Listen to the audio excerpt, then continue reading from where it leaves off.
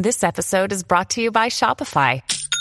Forget the frustration of picking commerce platforms when you switch your business to Shopify, the global commerce platform that supercharges your selling wherever you sell. With Shopify, you'll harness the same intuitive features, trusted apps, and powerful analytics used by the world's leading brands. Sign up today for your $1 per month trial period at shopify.com/tech, all lowercase. That's shopify.com/tech. Hey everybody, this podcast is both recorded using and sponsored by Riverside, a cloud-based virtual recording studio that allows remote podcast recording so much easier than any way I've ever tried. In order to get started, all you do is sign up for an account, you create yourself a new session, link that session to whoever your guest is, either through an automatic email or just copying and pasting, and then hit record. And when you're done, each individual file is saved separately. So that means each video track is separate, so you could do nice multicam editing if you prefer to, and each audio track is separate as well, so that you could process each person's audio differently, which is so essential when you have people recording with different types of microphones in different rooms. Processing them separately helps so much. Now, I've had really good luck with Riverside, and I've found it to be much more reliable than every other method I've tried. However, I realize that there are plenty of untrustworthy nerds out there like I am, so let me show you a very cool trick on how to guarantee that you don't lose anything from your recordings. Because there's that old saying, 2 is 1, 1 is none, and I pretty much live by that for these podcasts because there's no getting back that moment when you're having a cool conversation. So all you have to do in order to have 2 copies of this is to fire up any screen recording software that you use and either record just the window or your entire screen and simply make sure the audio is coming through. I've done this for every single Riverside interview I've done, and I have never once used any of the local recordings. I always end up using the much higher quality Riverside recordings, except it's just so much nicer for me to know that there is a backup if I need it, and it always puts me at ease doing it this way. So by no means am I trying to say you have to, but I just know that there are so many untrustworthy nerds out there like me that would rather have 2 at the same time, and doing it this way is yet another reason why you would want to use Riverside instead of just a local copy, because when you're doing just a local version, it's much harder to get a second copy out there. So if you're interested, please check out the links in the description for 30% off either a multi-month or yearly plan. Just go to retrorgb.link/Riverside and use coupon code RetroRGB30. Okay, let's jump into the interview because this one was a lot of fun, and I hope you'll all enjoy hearing from Tor as well.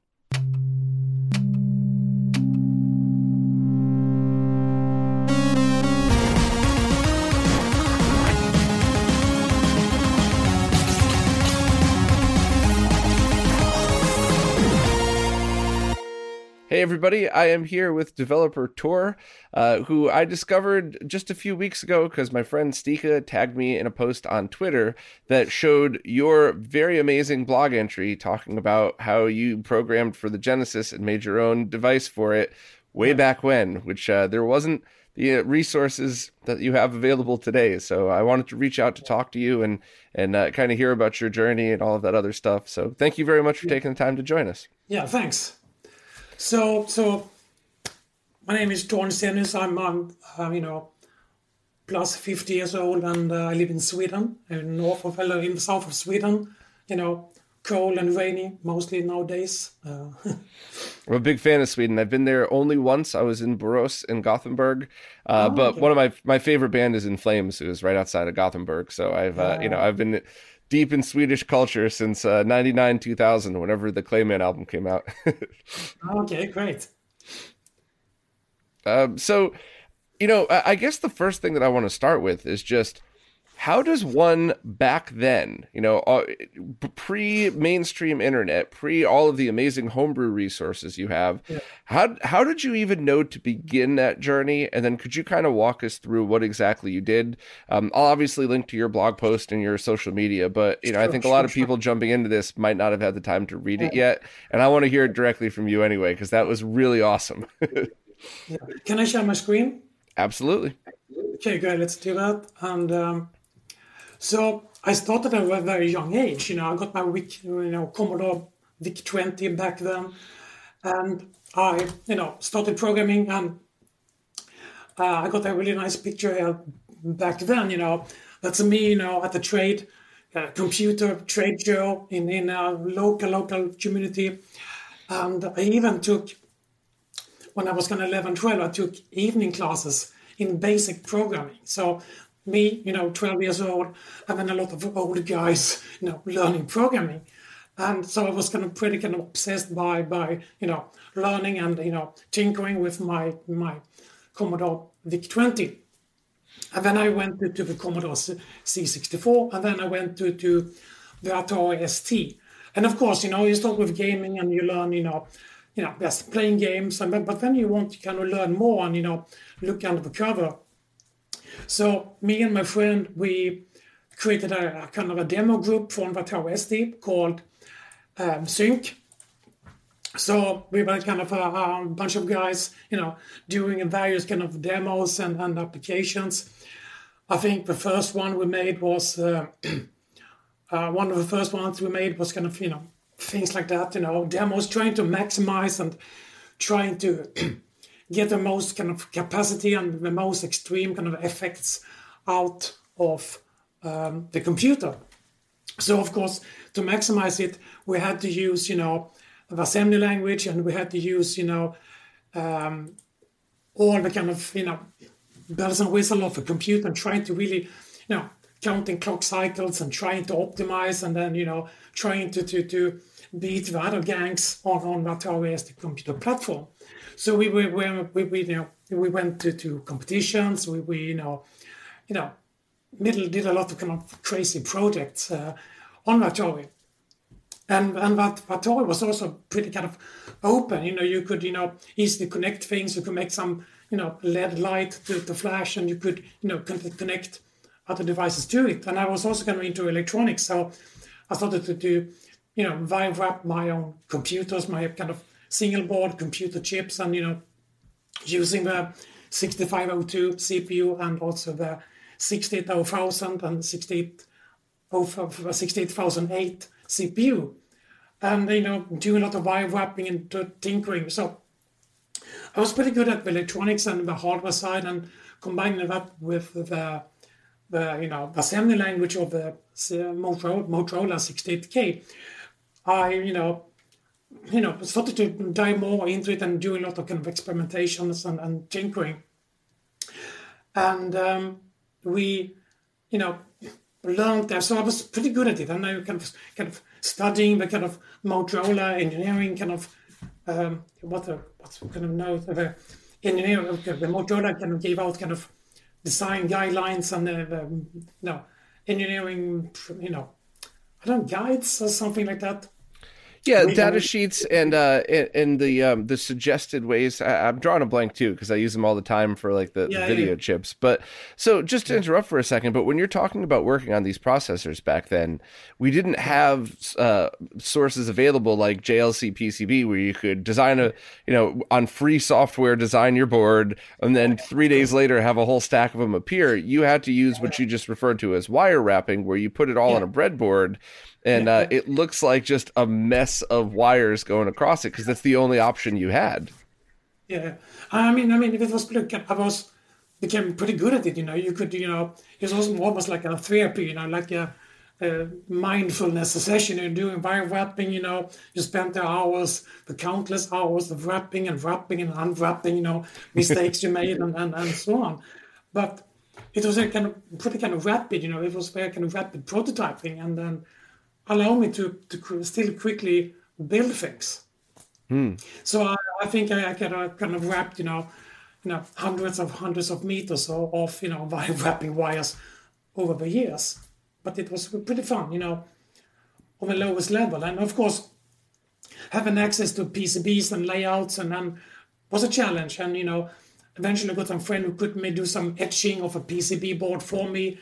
So I could actually make some, pretty nice, memory, roughly nice, memory boards that, could, make it more professional and more, clean and so on. But it was a struggle because it was hard to find equipment and, trying to do your layouts and plotting the layout on you know, on paper and or on film, or you know, to etch it. And you know, it was very primitive back then, but it was fun. You know, you could do it. I mean, you could do it if you have some connections, and then you know, you learn the hard way. You know, and if you didn't have equipment, you basically built it yourself. Yeah.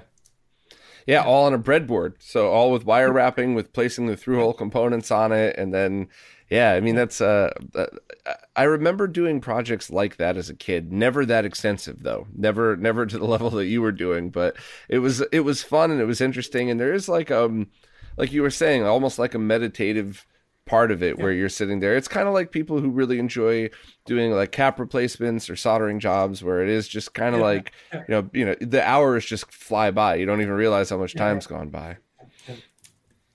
So you're in these demo scenes, you're competing for who could have the most badass demo and who could use the most resources and squeeze the most out of it. So, you know, even as a kid, you're already gaining the knowledge to start accessing these older platforms, which were, you know, mainstream platforms at the time, of course. And so that's really cool. I saw one of the things was titled Windjammers Copy Fest or something like that. Yeah, you know. was that the name of an event that you attended?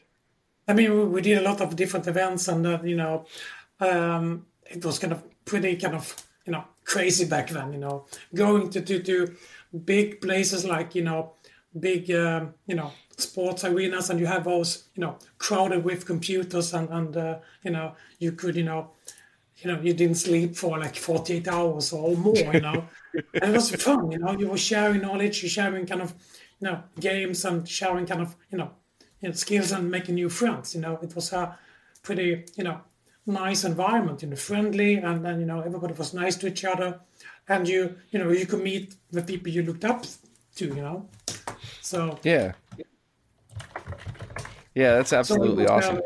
Pretty kind of amazing time back then, you know? And when you look back, you know, on those parties, you know, you had all those, you know, computers, you know, you couldn't drive to like, you know, hundreds of miles to just get there, and you know, you unpacked your stuff and you start gaming, you know, and playing and coding and compete and just having a good time. Yeah, so for anybody listening audio only, Tor is showing a picture right now that hopefully I could link to in the description, but it's basically like a sports arena. Like imagine an ice hockey rink or a basketball rink or something like that, where on the floor is exactly what you would expect, a bunch of tables and chairs with CRT-based big computers. But even in the stands, people were taking pieces of wood and tables and setting them up over other chairs so that the stairs and the chairs, you could sit down in the stands and put your computer in front of you like a makeshift desk. This is one of the coolest pictures I've seen of that era. That is so cool. So I've been to computer meetups, but it was never like this. It was mostly swap meets, and the ones that were, you know, pre 2000s were either swap meets or things that were mostly just sales based with a couple of different hangout sections. But this looks awesome. This looks like, you know, something I would have loved to have done as a kid. Yeah. I mean, they look pretty big as well. I mean, it was kind of, you know, if you look at the pictures here, you know, it's, you know, quite a lot of people, you know, attending those events, you know. It's pretty. This is from Norway, the Gathering, a pretty famous party back then, you know. So it was good old days. And was everybody linked together on a LAN? So was this like an original LAN party style? Obviously, it might not have been, you know. Some were, but it's, you know, for Atari, SD, and Amiga, you know, you didn't have a LAN. It was more like a PC thing. So sure, you could do some rough network using MIDI, you know, a music interface in some cases, but the Ethernet and networking was not a thing on the Atari back then. So it was kind of, you know, you had to swap disk, you know. That's I see this as like the origin of LAN parties, and I was trying to think in my head, what back then could you have used to link two computers together? And I think it probably would have been the majority of just disk copying between between people. Yeah. So it was fun. So you already have the experience programming for these computer platforms, and now you Yes. saw the Mega Drive, and you thought, well, I'd like to program for that as well, but I don't have, thousands and thousands of dollars to buy the dev equipment. And I guess you just decided, well, what the heck, I might as well make my own. Yeah. So I mean, eventually I was exposed to the Mega Drive. So the Mega Drive, nice and nice machine, and if you open it up, you see it's a pretty kind of pretty kind of basic circuit board. You have your connector for the for the cartridges, and you have your big CPU. So basically, I start by kind of connecting the dots, between the CPU and the cartridge. What goes where, and then some signals you have to kind of try to figure out, using other techniques, and then. So what other techniques were you using when you were trying to figure those out? So I got a few pins, but I was kind of not sure about what they did, because they did not kind of come from the CPU directly. So kind of it was kind of out of the blue. So of course I need a logic analyzer, but with no money, no equipment, so I decided to build my own kind of logic analyzer using a FIFO buffer. Clocked by the CPU clocked by the CPU clock. So I was kind of training to start, recording the signals when the CPU get a reset signal, and then I was kind of sampling for like 2 kilobytes of data, and then I could extract it to my Atari SD computer, and trying to figure out what kind of the purpose was for different pin in correlation with the other ones that I knew, like the address strobe and read write and the other kind of clocks on the CPU. So you have to kind of do it, try to find your way of doing it. But basically the games are pretty kind of simple. It's just like kind of a ROM cartridge. And what I wanted to do was kind of replace this one with a memory board that holds about 1 megabyte of RAM, and then trying to kind of using some techniques, adding some kind of firmware, like a boot up firmware. So I have some firmware here, but when the Mega Drive starts up, we would kind of listen and wait for a binary dump from my Atari ST, and then to run that dump when it arrives to the Mega Drive. So basically, I was kind of trying to replace the ROM cartridges with a static RAM, and EPROMs for storing the firmware. So it boots. And when you were designing that cartridge board that you held up, the one that you just made, so. You kind of approached it as, all right, well, the games themselves, the cartridges on those is just a ROM chip with a little bit of circuitry around it. So yes. That's how you were able to just somewhat reverse engineer it in the fact that, okay, well, these trace out to these cartridge pins, so I could fill this with my own components. So probably doing that part of it was much easier than figuring out how the Genesis itself worked and how to analyze the signals going in and out, I'm assuming. So Sure. Okay. Sure. But so basically it's kind of just a kind of replacing the ROM with a static RAM and some firmware. But of course, it takes time, and you're tinkering and trying to find, a good, how do I, do it in a good, clean way. And so it took some time to do, of course. But the journey, I think the journey is the most fun, getting there. And eventually it worked. So I was able to get hold of a kind of documentation for the CPU. All the registers and hardware, graphics modules in the Mega Drive. So I could eventually get some, sprites moving on the screen, controlled by the joystick, and that worked. But then, I actually had a few, customers who wanted to buy it, but I never kind of got around to finalize it into a more, kind of commercial thing. But, it was a fun journey, and I learned a lot by doing it. All the hours spent tinkering and short-circuiting my Mega Drive, it's kind of pretty amazing how robust it is. can't count how many times I kind of short circuit the pins here and there, and it still kind of works today. Mm-hmm. So the model Mega Drive you had, did that have the TMSS security on it that you had to get around, or did that just boot directly into the game so you didn't have to worry about it? It did not have any security at all, so it was kind of just purely kind of standard 68,000 CPU kind of boot sequence. So that one I knew, so it kind of was pretty kind of simple to make my own firmware and, allow it to me to download and, do some basic debugging on the Mega Drive. That's cool. You got lucky then, because if you had just gotten a slightly later model, one of the ones that booted with the produced and licensed by Sega Enterprise, you would have then had an entirely new step to get around that in order to bypass the encryption. But without that, so you were basically just able to run it in a mode where it detected a game there, and then you were able to use your Atari ST computer to send it commands and make it do a few things. That's very cool. And it just, I mean, that mental image alone, using an Atari ST to write and control a game on a Sega Genesis Mega Drive, like that alone is, just retro gaming nerds' brains are exploding just hearing that. Yeah. So that is so cool. Now, you said you developed mostly proof of concept and did it as a learning experience, but did you ever end up making any software that ran on the Mega Drive that was past your test? I started my university studies shortly after I completed it. So then I kind of went into other projects and other journeys.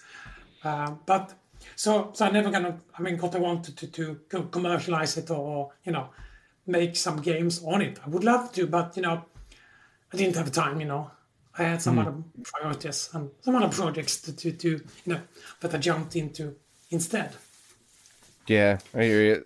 So I mean that is awesome. That just a kid that was able to use what you had in front of you to figure that stuff out. And I love using the CPU clock to make your own logic analyzer. You're basically using the console itself to debug and figure out how the console's working. That was a cool idea. I like that. It's any hardware engineers, I guess even software engineers listening are smiling as soon as they heard you say that. That's a cool thing. So the challenge was when kind of so I made quite a few prototypes, all kinds of prototypes, wire wrapped, and then one here was kind of based to kind of plug into it, vertically up like that. Mm-hmm. But then eventually I went to an operation more like a dual kind of card approach. I don't know, it's a bit ugly still, but basically doing a more, let me see here, like that, and then trying to, something like that, trying to get it down without breaking the kind of, the CPU circuit board. So it was kind of pretty big, trying to find, a good I want kind of a good separation of concerns. I wanted to have a memory board to be purely a memory board, and then have my kind of firmware and logic on a separate board, and trying to kind of, how do I kind of combine them in a good, sensible way that, that didn't kind of break the circuit board under stress or similar things. So a lot of kind of, experimentations, doing various kind of cards and, trying to find a good kind of, good architecture and a good design. So the final design was a 2-board design or a 3-board design? Yes, 2-board. Two-board. Okay. One kind of vertical board like that, just to kind of go into the Mega Drive, and then it connects to the main logic board, and then you plug the memory board into the kind of top circuit here. So basically it would look something like... So 2 boards and an adapter then? Yeah. Okay. Something like that. That is very cool. That is very, very, very cool. Yeah. And just to think something like that, if you wanted to redesign that today, you could use free software to do that and have that on a board that's probably 1 inch by 1 inch or something like that. Just to and some FPGA and trying to all in one chip almost. Absolutely. But that is almost like cheating. Yeah, I mean, compared to the way you did it, absolutely. Yeah. But the knowledge that you gained from doing that led you on to a bunch of other projects as well, where you were able to take that and apply that to other things that you did. I know you mentioned some Atari projects as well, correct? Yes. So, back then, one project that we did was kind of for Atari Lynx. So Atari reached out to us and because they had a problem, because they couldn't get good kind of screenshots of the games for magazines because of due to the reflection and all that. So basically, we made a small tool to, first of all, we got a memory dump of a running game, and we could, from that memory dump, extract the screenshot of a running game. So we could then convert it to an image file that then could be kind of printed in the magazines. So that is incredible. Yes. So if I don't remember, if I remember correctly, the hardware development kit for the Lynx was an Amiga, a special customized Amiga machine. So we got hold of a memory dump from it, and then on Atari we made a tool to kind of trying to locate where's the brain dump in memory, because you could look at the patterns of the binary data. Oh, there's an image, so you could kind of get in that kind of alignment to get the kind of screenshot, and it worked. So it was pretty fun. So the process would basically be that the reviewer would get the game in the exact spot that they would want it to be, and then so now you have a Lynx with all of these wires coming out of it, right? So am I getting that correct, or sorry? I think I don't remember exactly, but we made the tool so Atari themselves could kind of using the Lynx development kit, extract and play a game, extract a memory dump, and then we could using our tool to find out the real picture. And what would trigger the memory dump? Did you build a button on that, or was it just constantly reading data? We never did that part. We just kind of got the dump and we made a tool to extract the screenshot on the Lynx. It was a pretty kind of small kind of project. That is really cool, because a lot of the times, because I'd gotten to know some people who worked in magazines back then, and they said they would often have rigs that they would build so that they could take pictures of the screen, but it was very hard to photograph, and they were trying different tricks and stuff. But even as a kid, I remember some magazines had pictures that looked great and others didn't. So I guess somebody was using tools like that to extract the image and change that into an image file. So that's really cool. I never thought of doing it that way, but you could extrapolate the image from the memory dump data at the time. That is pretty neat. Yes. So and did you do that for any other platforms as well, or just no? Just for that kind of a small side project. It was pretty fun, trying to get exposed to the Lynx platform, and just kind of as a kid, it was kind of a dream to go and visit Atari's headquarters in Paris, France, and seeing the equipment and talk to them. Kind of wow, it was kind of pretty amazing. Yeah, absolutely. I also saw a working prototype of an Atari ST laptop. Oh wow, really? Yes. Did they ever make that? No, they never made it, but I saw one, so it was pretty kind of. So would that have been early 90s then? Yes, 90s, about 90. Yeah, could be. I'm trying, because I remember in the early 80s, a portable computer was essentially the full desktop computer with a little 8-inch CRT in it. So it was not really portable, but the only thing portable about it is you didn't have to take the monitor and the computer. You just took the computer. But once you got into the 90s, I think it was a little bit more. Yeah, all right. So That's this kind of was what I was expecting. yeah. So pretty fun, you know. It'd be Absolutely. pretty amazing if I actually made it. Yeah. Yeah, definitely. Yeah. So, what other projects have you done? I believe you said you'd worked on one other Atari project as well, correct? Yes. So I mean, me and a friend, we developed a soundtracker for the Atari ST. So a soundtracker is like a music playing program for the Atari and Amiga. And it looks like that, and you can, make your, music and, using 4 channels, and you had, sound effects and samples you could, play. It was a pretty popular way of making music back then. So we actually kind of, sold it and, published it and sold it in the store. So I actually have some physical, things. That I think is pretty kind of fun to have, Yeah, absolutely. So people would buy that software in order just to create music. So it's like just a Yes. music creation software. Now, would that use Yes. MIDI and an external keyboard, or could you use No, the keyboard or both? Or I think you made it just on the keyboard, on the computer keyboard. So no MIDI involved. Instead, you made it on the computer, and you could, have 4 tracks, and then you could make, sound effects, and it was pretty kind of interesting project to make. Absolutely. I love music, and a wannabe musician myself, and I'm always so impressed at all the people who still today do music and soundtracks on older platforms, because Yeah. they kind of, using the limitations of those platforms, have to come up with Yeah. some really creative ways to get some awesome music. The musician Remute does that a lot now. He's done 7 different consoles where he writes his albums directly on there. Yeah. It's very cool. I should pass him along your software and see if he could write a song with it now. Yeah.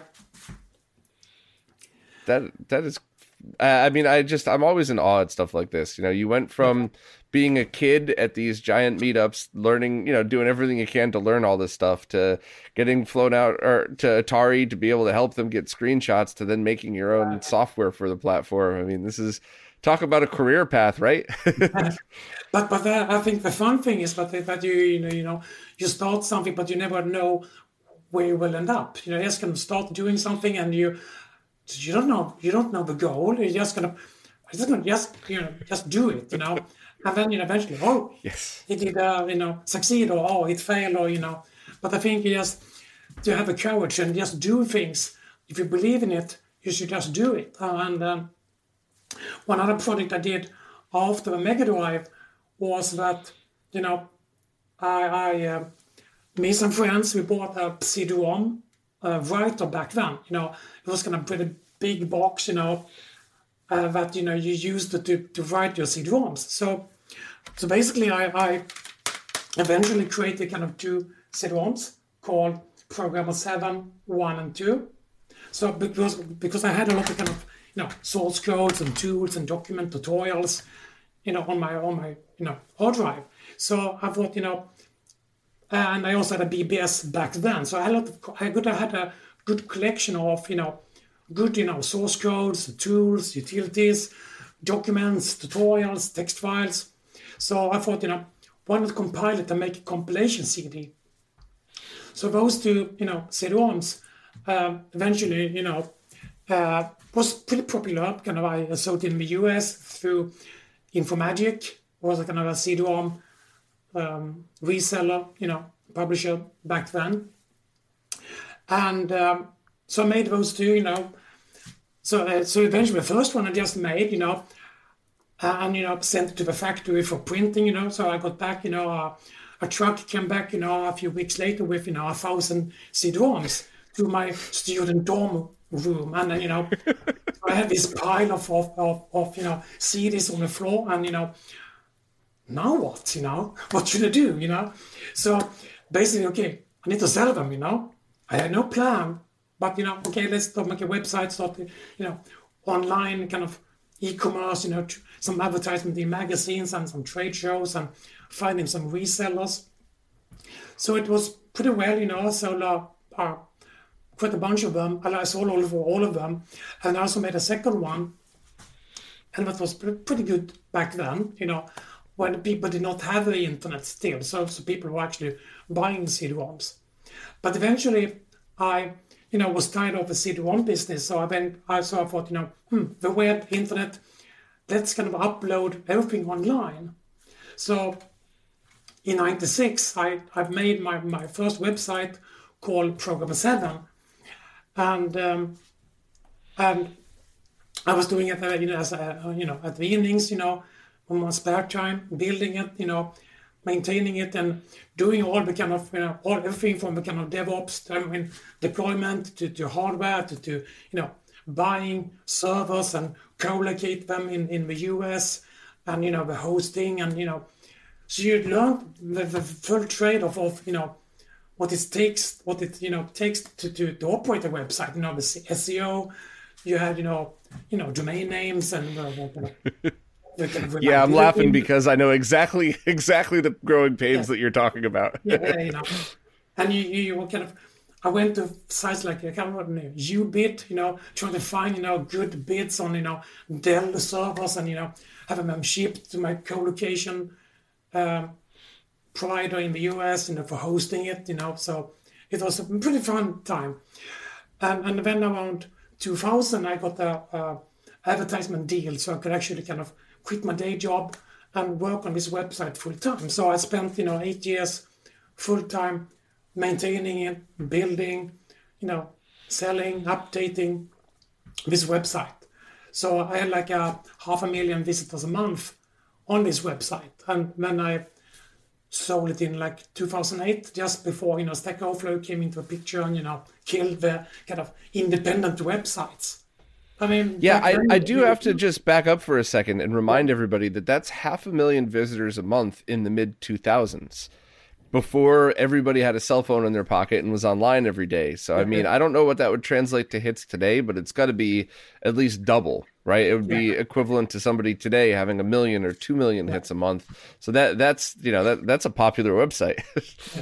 And back then you could actually see your own kind of Google ranking. So I had a Google rank of 8 of 10, so it was pretty kind of big, SEO kind of, authority. So people were actually asking me to can you please link to me? Here's some money, please link to us, It was, good business back then. Yeah, that's back when Google was a search engine and not a surveillance and tracking company. So and do not evil, don't be evil, like it. Yeah, now it's don't be evil unless it affects the bottom line, and then we're going to turn the other cheek and pretend it never happened. But man, that's awesome. I had my first website in '96 talking about, as funny and embarrassing as this is, the same thing I do now. The middleman between really smart people writing software emulators and teach or telling people about it. And funny too, I was always in IT, so I called it PC Tools after a software that I used in like 85 when I was a little kid. I'm sure it was still existed then, but I didn't sell it because most of it was free and open source, but there was a few things that I may or may not have copied and put on there myself, which I was 16. So, it's not like I was selling these off the back of a truck. I was passing it along to my friends, but my CD burner was the size of a normal CD-ROM drive. And when you got your CD burner, it was probably the size of, at its smallest, it might have been a bookshelf speaker, but it was probably closer to a mini tower PC, right? Yeah, it was more like a VHS player, movie player. Oh, okay. You had one of the wider ones then. All right, yeah. I definitely remember seeing those, and in blank discs were like, I think they were $20 a piece or something like that. They were pretty expensive. I think we paid like, almost like $8-9 per disc, and then you crashed a few on the way, and failed burning, so you had quite a lot of kind of damaged discs. But back then, my first website, I was using the kind of the famous Matt's CGI scripts, Perl scripts for doing my own first website. It was kind of pretty kind of it worked, but was kind of pretty kind of terrible, and I hardly understood anything. It was kind of written in Perl, and but kind of just random things. But it kind of built my first website, and then made it all by myself, make my own forum software, and my own kind of back end, and and did all by myself. But it was a fun journey, kind of getting your hands dirty and trying to kind of do everything from the kind of server maintenance to building a website and learning the back end, and learning security and so on. So it's it was a big fun project back then. Yeah, I agree. I unfortunately forgot all of that knowledge, but for a while there, I think in the early 2000s, I hosted my own server out of my house once we switched over to cable modem from dial-up. Before that, I didn't, I was very limited to the stuff that I could do, but it was such a cool experience going through all of that, and the steps that you go through, the things that you learn. I applied all of that knowledge to everything I did afterwards in life. Yeah. So it was, even though you could say that all the stuff I did then in that period was really kind of useless, it maybe in and about itself it was, but everything I took away from that's been applied to everything else I did. So it's kind of cool to see other people going down that same journey with this stuff. But I really think that all the kind of principles from back then still applies today. I mean, when you go to the cloud, you still have to think about the kind of latencies and transaction speeds and reliability and all the kind of principles still holds today, the same as with back absolutely. then, I think you're almost like a bit, spoiled today because you create some cloud service, but you don't think about, transactions and, the latencies and the cost and, all the kind of fundamental principles for how do you actually make something work well, I think I feel like technology as a whole is the same way now, because like for music is a great example in that, the tools that you have today, like I use a Motu M4 to both for speaking now and to record my guitar. And this going into Reaper, which, I paid for my copy because I support software developers, but you don't have to if you don't want to. You could record a guitar into this and have it processed at a studio, and it's identical in every way to recording your guitar directly in that studio. And this thing costs like $250, and you can get $100 ones that are probably just as good. So I'm completely spoiled in that I didn't need to have any of the knowledge that you would need to really record a guitar before this. And because of that, it allows so many more musicians to record and so many more musicians to get out there. But the two things are there now that there's so many, there's, less people have time and money to go around buying it all. Yeah. And at the same time, a lot of those things that you learned going through those, like, how to put the microphones in front, which is the same as how to set up your, the back end of your server, all of that, learning why you do things the way you do. Not only did it affect the music, it gave you the knowledge to understand how it all comes together. So it's the same thing. You could go on Squarespace now and you could put together a website that looks like something that would have cost $20,000 back in 2000. And you don't need to know anything other than how to drag and drop and cut and paste. And it's both amazing, but people do, hopefully at least a small group of people need to understand and take the time to know what goes in the back end of stuff.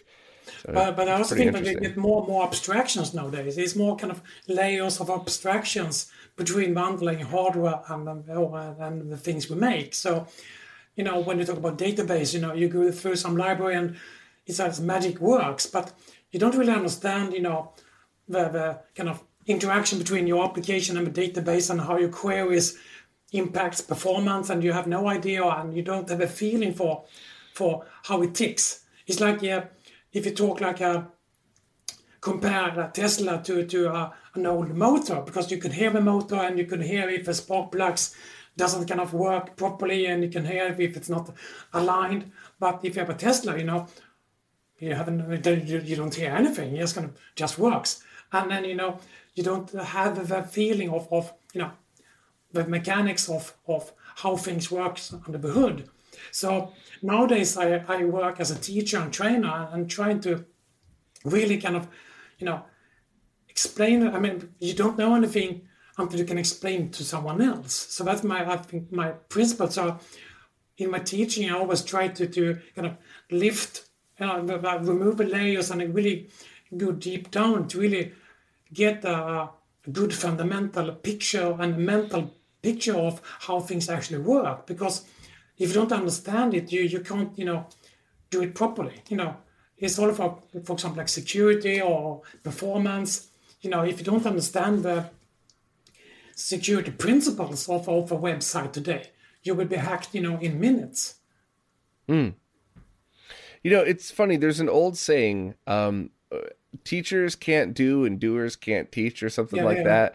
And I actually, I think it's not quite true, in that it takes people who understand exactly what it is they're doing to teach the teachers. So for your job and your position, you have to fully understand what it is that you're trying to teach people. And somebody who's a really good teacher could just absorb the knowledge that you've given them, and then they go and teach other people how to do it, because they know exactly how to talk to people. They could look at somebody and get through to them and see who's understanding and who's not. So I actually think it's a combination of things. Is there's always the middlemen teachers like us that have to understand the concepts and then get them out to the people, the general teachers of it. So it is kind of funny to see that, but you're right. And that's a problem.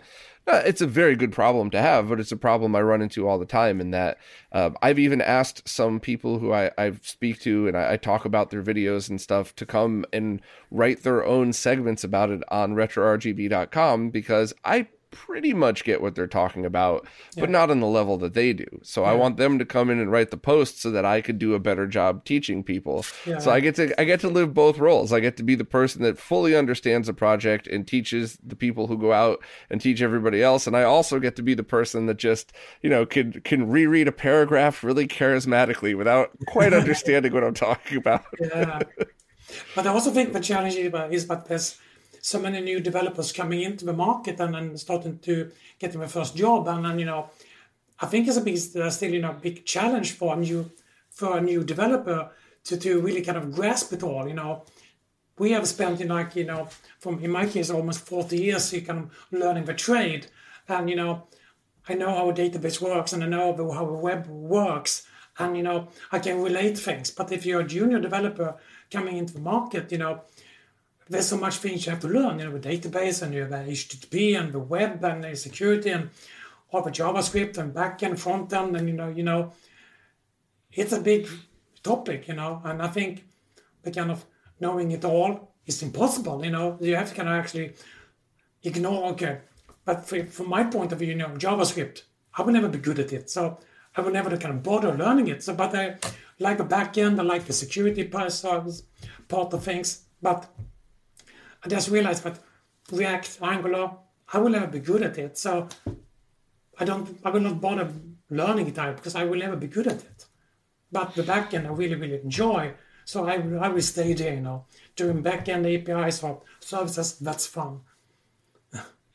I think with all fields like that, all technology fields that are growing at the exponential rate that they are, I think that if you're young getting into this, or I shouldn't even say young, just if you're inexperienced in something, dive directly in and then figure out what other info you need. And I think a story that punctuates this, a little scary, but really well, is that there is one chip that I think it was Texas Instruments makes, and a company bought like 50,000 of them and said, hey, we're using it for this application and none of the chips are working. We thought it could be a bad manufacturing run, so we bought another one.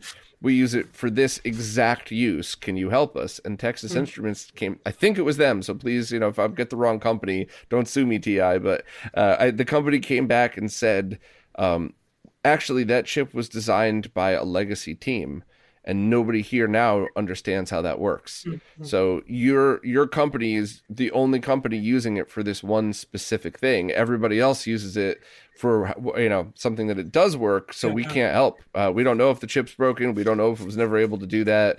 The person is long gone who designed it, and we don't know how to reverse engineer it. So it's a good punctuation to your point, but it's also a little scary in that we need people to go back and be experts in all of these things. So not everybody doesn't have to be an expert in everything, but if you're really into this stuff and you love it and you think, all right, that's my niche, learn about it and teach other people about it. And even if you're a terrible teacher, which, no offense, I work with a lot of people who stink at teaching other people what they know, Yeah. but have patience then. Understand that you're not the world's best teacher, so teach people who are and get this stuff out. Otherwise, it's just going to get lost forever. And, a lot of these, it's start to scary to think that, our grandkids might wake up one day and something important stops working because everybody who designed it's dead. And no one knows how to keep it. No one knows how to redesign it. They just know how to keep it maintained. I really think that from my own point of view, if I kind of want to learn something new, I really kind of let's build a training class in that topic. So I started for a few years learning about the OpenID Connect, OAuth tokens, the authentication, authorization, and it was kind of really kind of a deep rabbit hole by itself. So okay, but I was kind of get a request from companies to can you help us with this topic, and kind of maybe not, but so again I will build a training class in that topic, because then I need to kind of pick it apart, try to break it down into kind of manageable pieces, and then learning piece by piece and trying to experiment and tinker and creating good training material. So eventually I kind of built quite a few training classes in that topic. But on that journey, I learned it, good enough so I could explain to someone else. I could help companies, coaching them. And I also kind of, to really kind of improve my skills, I also kind of started on the Stack Overflow kind of, for 2 years ago on that topic of identity and OpenID Connect, OAuth, trying to kind of answer and helping others. Because if I can explain to someone else, I really kind of, repeat it, and then, you learn it as you kind of practice. So I think, practicing in different ways, creating training material, answering questions, giving, webinars in that topic, you kind of repeat the topic over and over again. And then eventually, and obviously this is simple now. But back then, it was kind of pretty kind of, wow, big rabbit hole. Yeah. Do you ever go back into things that you've done, into training sessions that you've written? Like, do you ever Google the answer to a question and then the answer is something you wrote, years ago and you totally forgot it? Yes. What a strange feeling, because I have a very good memory. Like, I'll remember somebody will say something and I'll go, oh yeah, I was 4 years old and they were wearing this shirt and we were in this room, and people look at me like, that's weird that you remember all those details. And then on the flip side of things, I'll be like, I wonder if anybody's ever done this before. And there's like a 7-page write-up that I did, detailed with every single thing that you need to know, that I go, I don't remember a single thing about this.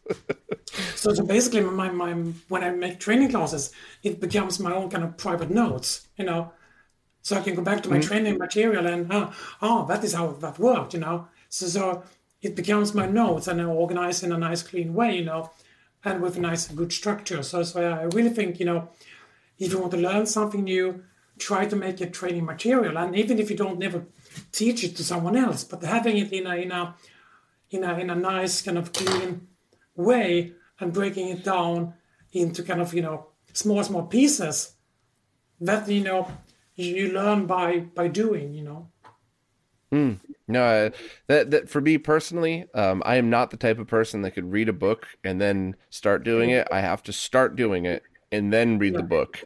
And then all of a sudden the pieces immediately start to fall into place. But I can't just absorb the info and know how to do it. And I have a lot of friends who can. And I don't think there's a right or wrong way. I think it's whatever's right for you personally is the right way to do it. So for example, I kind of, for many kind of years, for some time ago, I need to kind of learn about Git, the version control. I really kind of want to kind of dive deep into Git and really understand it, So, I mean, you start making this kind of slides and presentations about, how things is connected. And, this is my kind of mental notes. And, I can go back and, read my old kind of material and, that is how it works. And then you can follow the kind of thread, along how things, are connected and, So that's how I learn nowadays, build material, So Yeah, that makes sense. yeah. So Do you put any of your talks or your discussions online, or are they mostly, are you mostly just hired by companies to go out and do private training I sessions? do mostly for companies training nowadays. I did some at some schools earlier, but nowadays it's mostly for companies. I do have, maybe one or two webinars online, but mostly, private for companies or open, classrooms for companies. Interesting. One of the best sessions I've ever taken in my life, I think it was a Windows 2000 administration course, and it was somebody who was a little bit in the middle.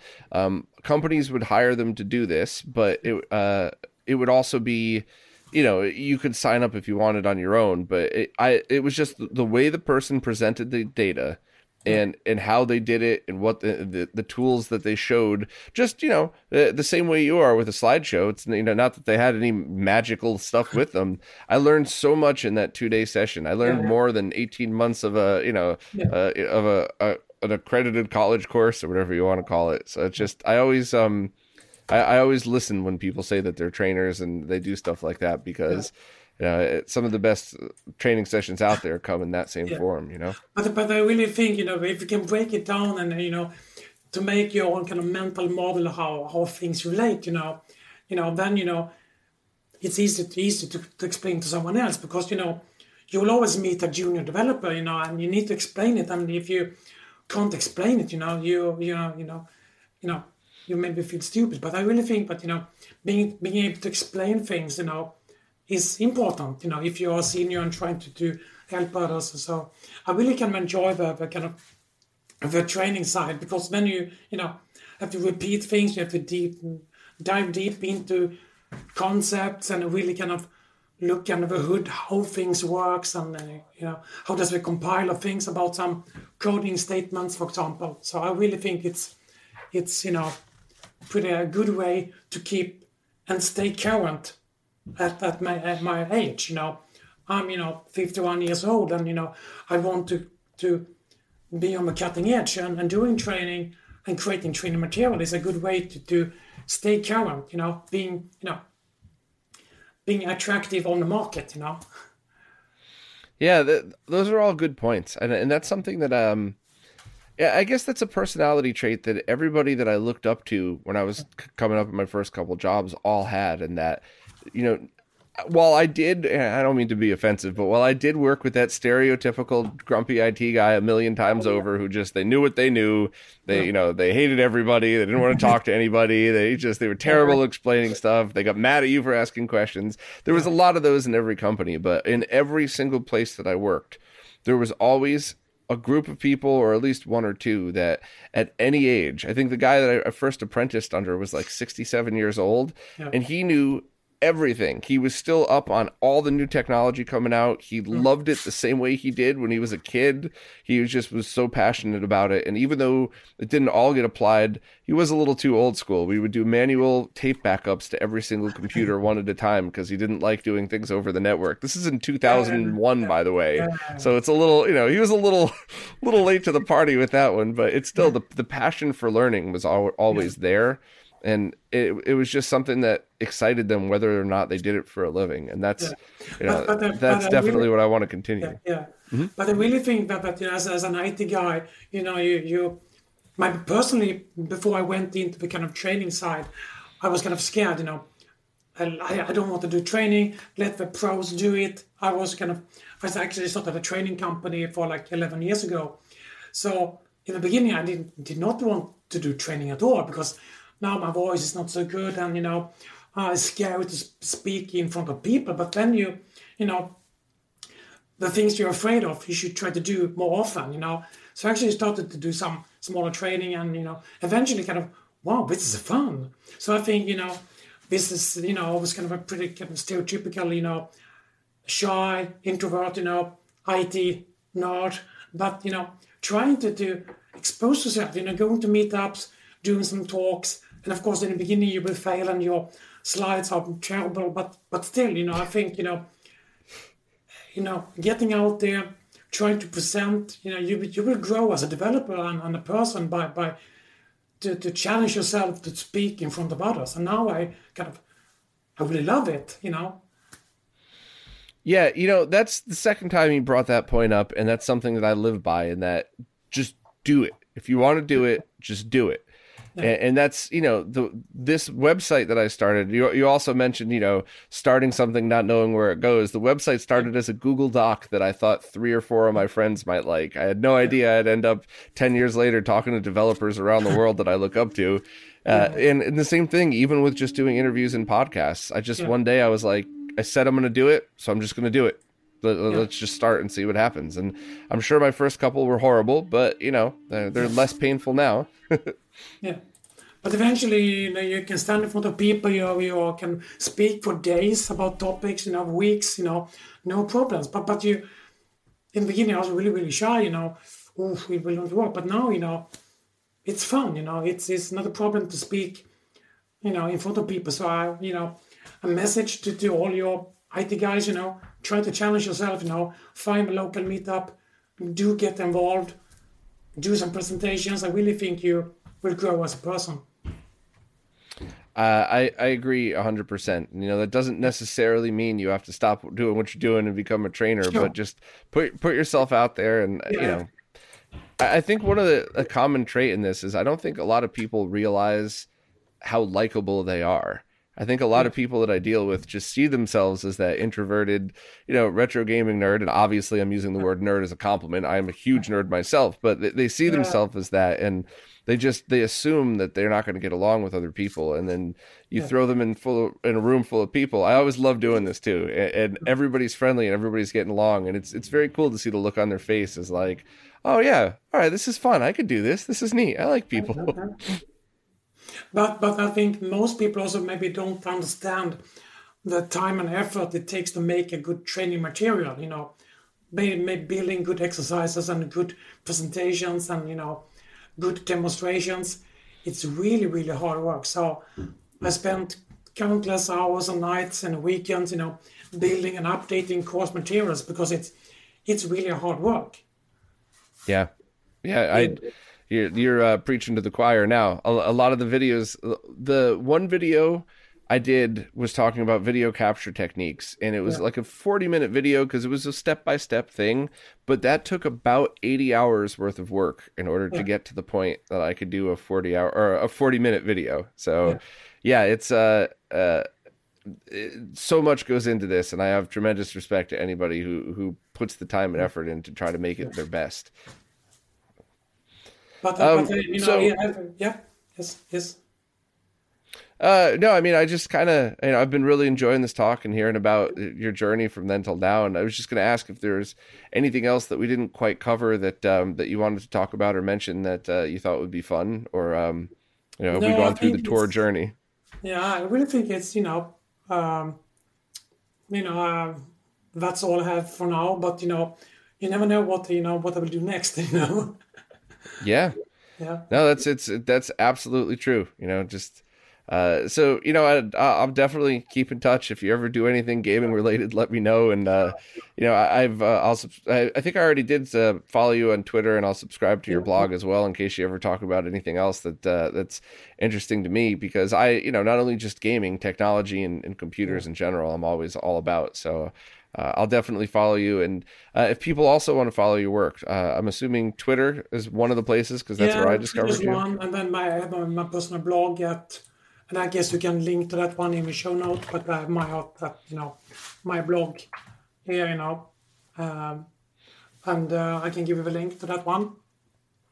And also, if someone has or curious about the training side, training business, feel free to reach out to me or connect on LinkedIn. And if you have any questions about training, I've been working with you in the training business for like 12 years, so I really know it, pretty well by now. So if anyone wants to, become a trainer, and you don't know where to start, feel free to reach out.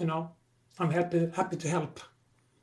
I'm sure people would appreciate that. And for people that want to hire you for your training sessions, are you predominantly Europe only, or do you do global over Zoom or something like that? Or for the last 2 years, I've been doing a remote only, so I do worldwide, training in backend, .NET, architecture, authentication, and other topics. Awesome. Well, thank you so much for taking the time to do this. This was an enjoyable talk. I really loved hearing your story about all this stuff, and I'll definitely keep in touch. So thank you very much, Tor. Thank you.